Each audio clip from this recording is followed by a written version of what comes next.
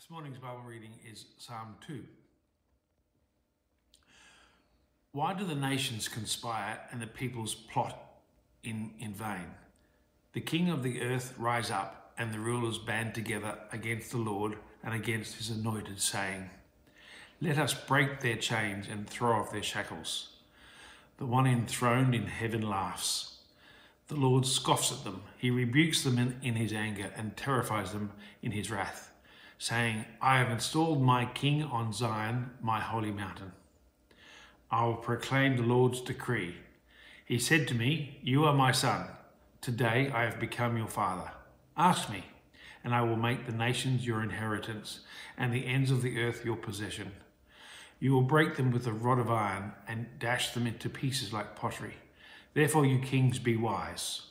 Be warned, you rulers of the earth. Serve the Lord with fear and celebrate his rule with trembling. Kiss his son, or he will be angry, and your way will lead to your destruction, for his wrath can flare up in a moment.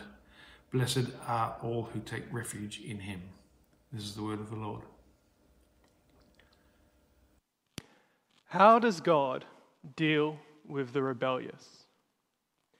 One of the great joys of living on college campus is that last few weeks we've been doing a Star Wars marathon. And because what else do you do at a theological college? What's interesting, if you haven't watched any of the Star Wars films, is that it revolves around a conflict between the Jedi and the Sith, or the rebels versus the Galactic Empire. What I found particularly interesting in these films is how the rebels are celebrated and portrayed as heroes.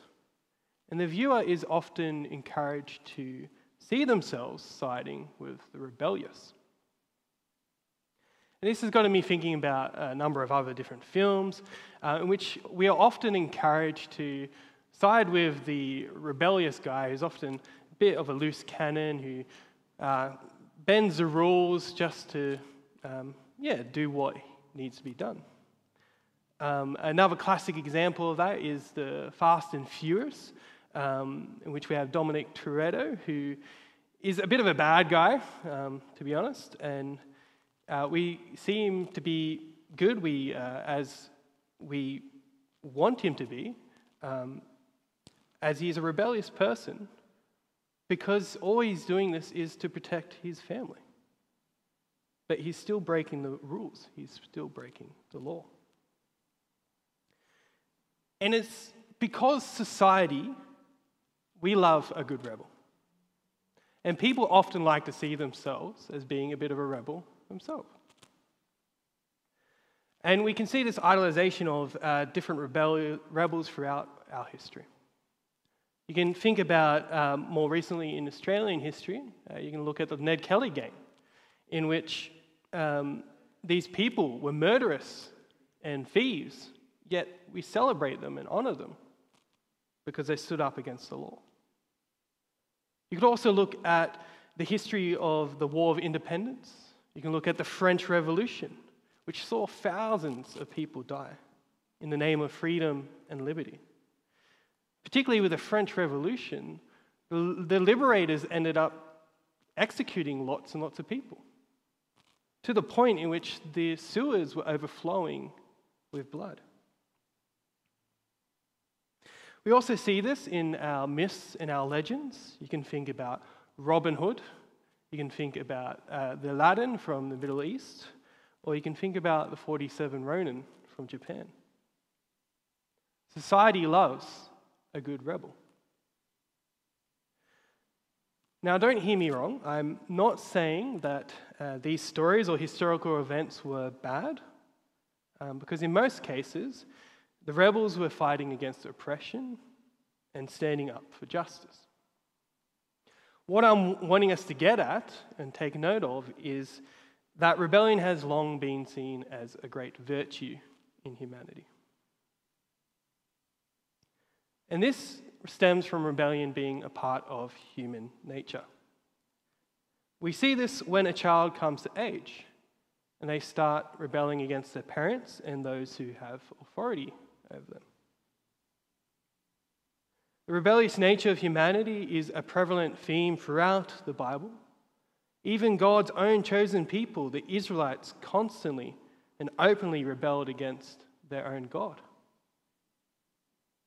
There is a long history of this rebellion which stems all the way back to creation. When Adam and Eve ate from the tree of good and evil, and they allowed sin to enter the world, what did they do? They rebelled against God's commandment. He only had one commandment.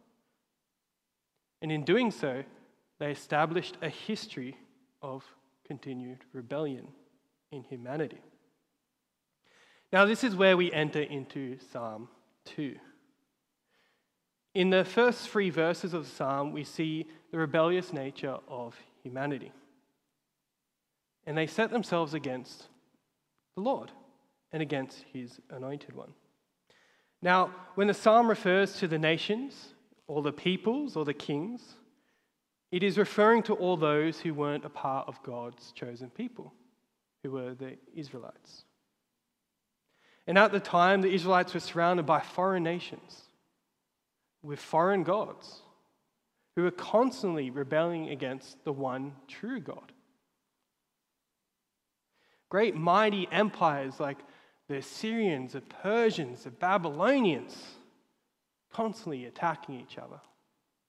And you could see and feel a great sense of rage in this region, which was often directed towards the Israelites themselves and often directed towards the Lord God Almighty.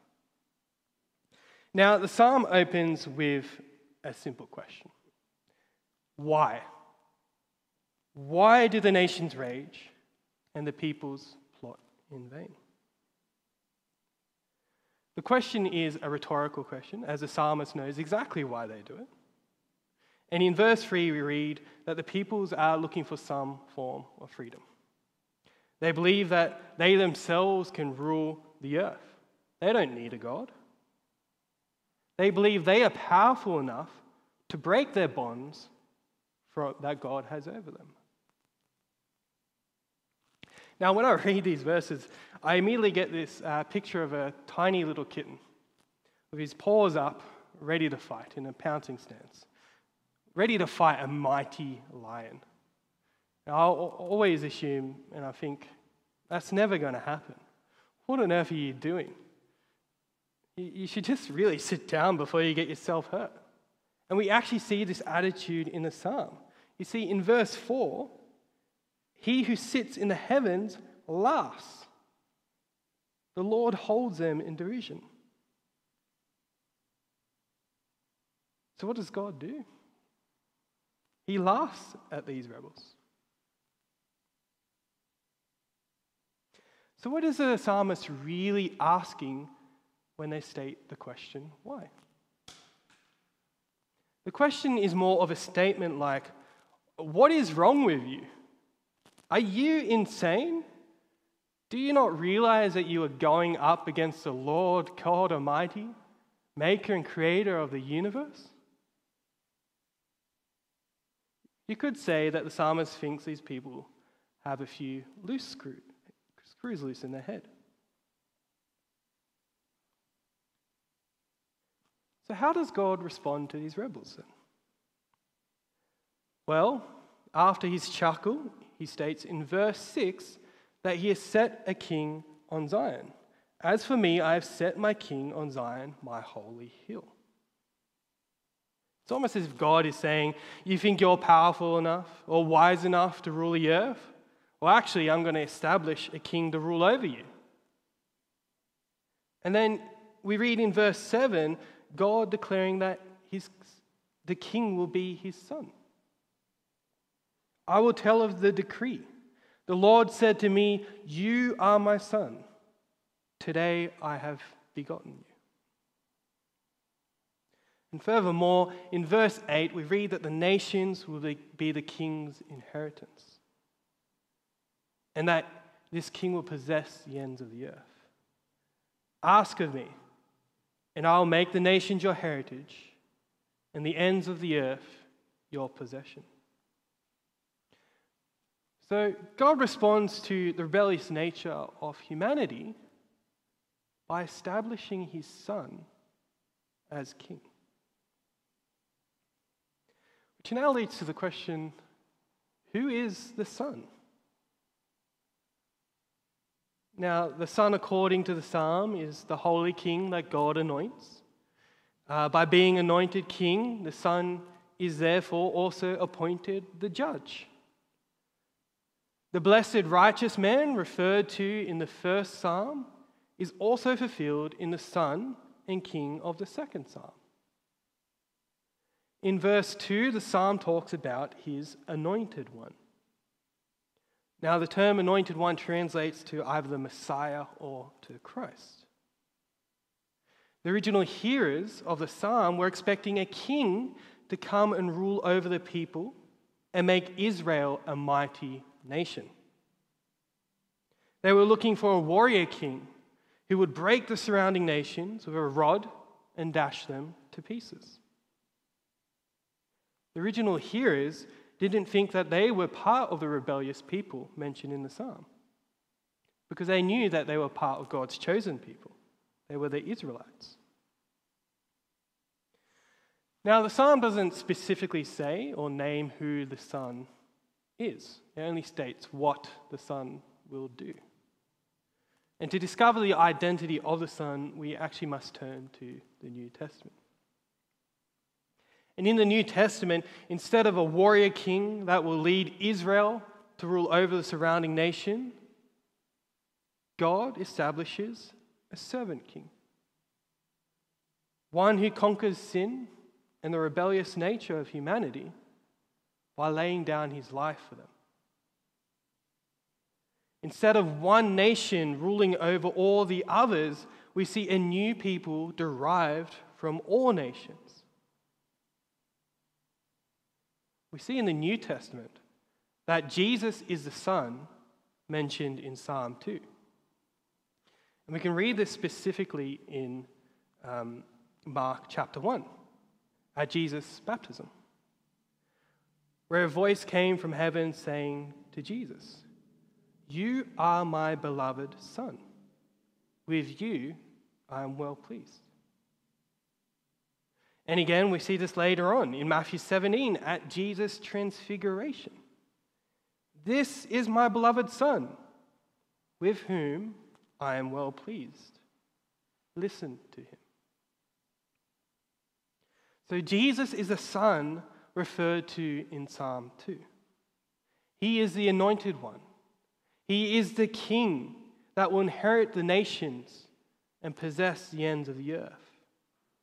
Jesus is the one whom we should take refuge in.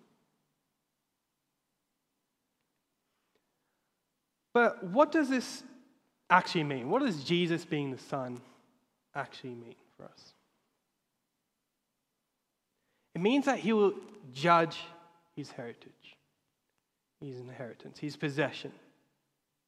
And we can see this in verse 9, that the Son will deal with the rebellious by disciplining them. It says, "You shall break them with a rod of iron and dash them in pieces like a potter's vessel." The rebellious shall perish in the Son's anger as he unleashes his wrath. Jesus is established as the righteous judge who delights in the law mentioned in the first psalm. Jesus will rule over and judge the nations.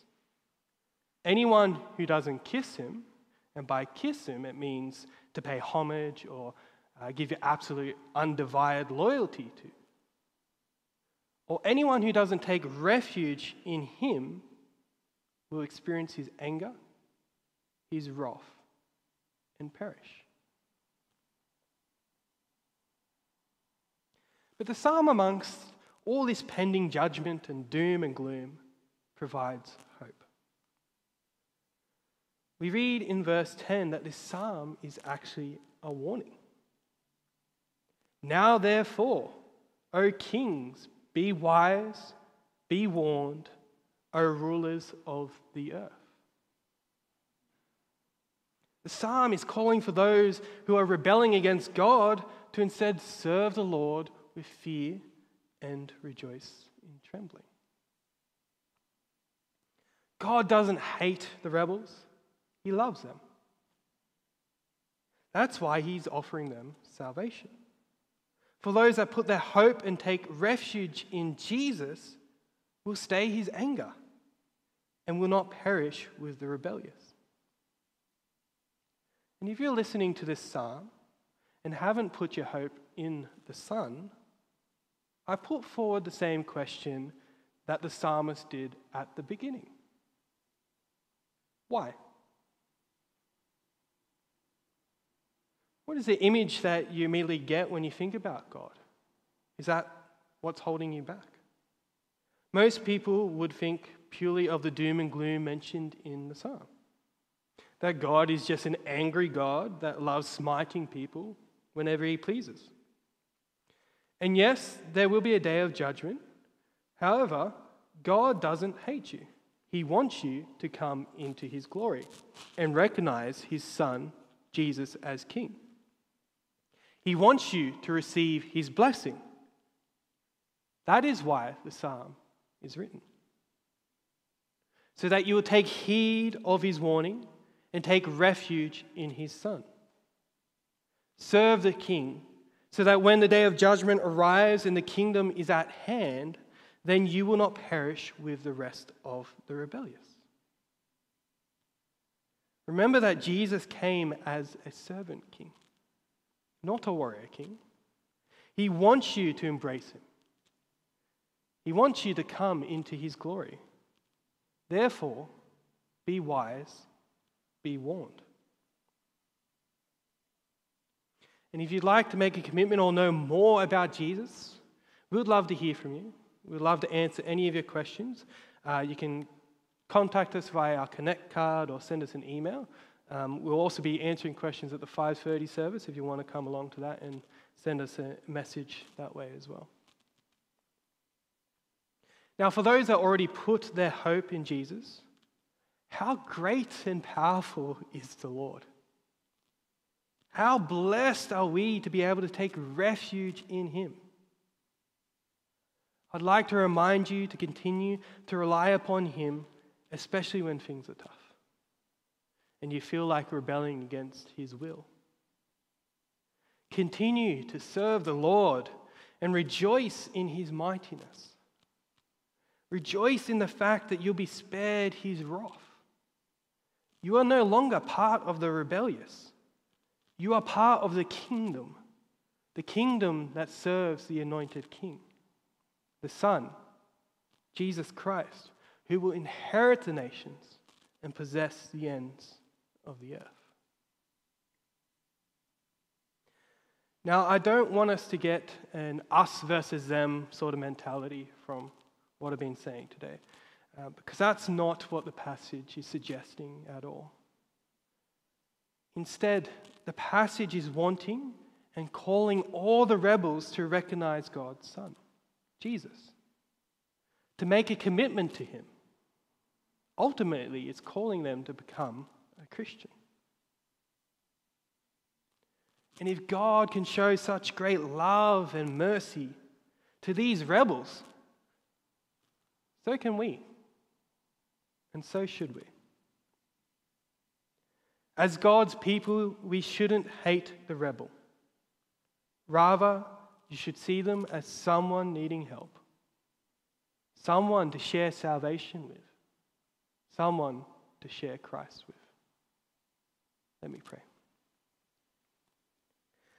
Father God, we give you thanks for today, for the ability to come together to look at your word, even if it is online. We give you thanks for the psalm, for the warning that you've given us. We give you thanks that you have anointed your Son to be king, to inherit the nations and to rule over us. We pray that you'll continue to guide us in this knowledge and that we'll be able to put your will for our lives into action. We pray this in Jesus' name. Amen.